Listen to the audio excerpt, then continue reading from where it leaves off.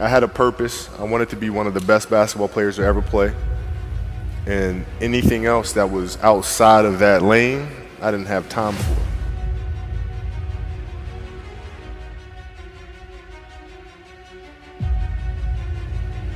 You know, basketball for me was the most important thing. So everything I saw, whether it was TV shows, whether it was books I read, people I talked to, everything was done to try to learn how to become a better basketball player. Everything. And so when you have that point of view, then literally the world becomes your library to help you to become better at your craft. I personally am not writing every word of the novels. I am not animating the films. What I have to do now is make sure that the people that we bring in, these obsessives that we bring in, are challenging themselves to do the best job that they think they can do. That's what I'm there for, is for them to constantly look in the mirror and self-assess and challenge themselves. If we have a project and you're saying, okay, I can do that, that's not the project we want. The projects that say, I don't know if I can animate that. I don't know how to write that story. I don't know how to do that. Those are the things we want, because through that curiosity, you'll reach a level that you didn't think was possible.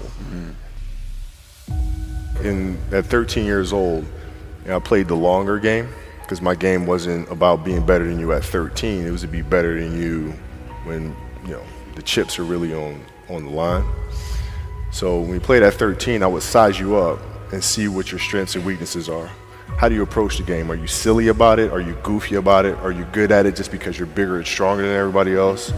Right? Or is there actually thought and skill that you put into it? Right? And when I'd play to my weaknesses. I wouldn't play to my strengths. I played to my weaknesses. Because when you're playing summer basketball, there's so many games. So there's not a lot of skill work being done. So when are you going to get better?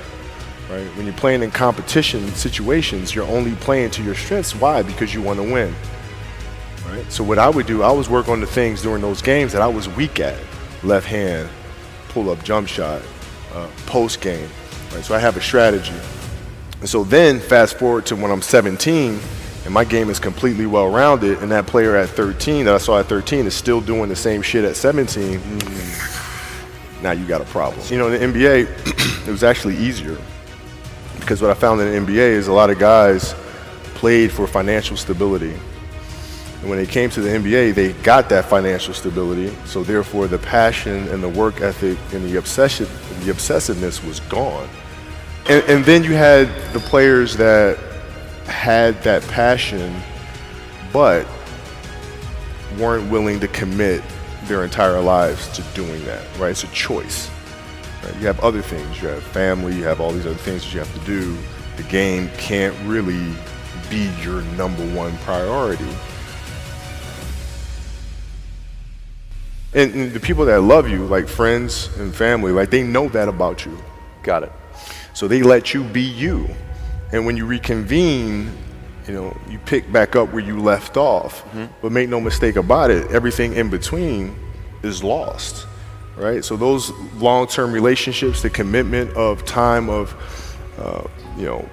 like I see a lot of players take vacations with other players that are close friends. And or just take vacations just to take vacations, or just hang out just to hang out. Like I never did that. Nobody in his history of coaching had your level of work ethic. I mean, you hear so many guys tell stories about your work ethic. Yeah. What was really your work ethic like, and for how long did you stay disciplined? Well, I mean, every day. I mean, since 20 years. I mean, it was an everyday process, and trying to figure out strengths and weaknesses. For example, jumping ability. Now, my vertical was a 40. It wasn't a 46 or a 45. My hands are big, but they're not massive. Right? So you got to figure out ways to strengthen them, so your hands are strong enough to be able to palm a ball and do the things that you need to do. Quickness, I was quick, but not insanely quick. I was fast, but not ridiculously fast. Right? So I had to rely on skill a lot more. I had to rely on angles a lot more. I had to study the game a lot more. And but I enjoyed it though. So like from the time I can remember when I started watching the game, I studied the game, and it just never changed.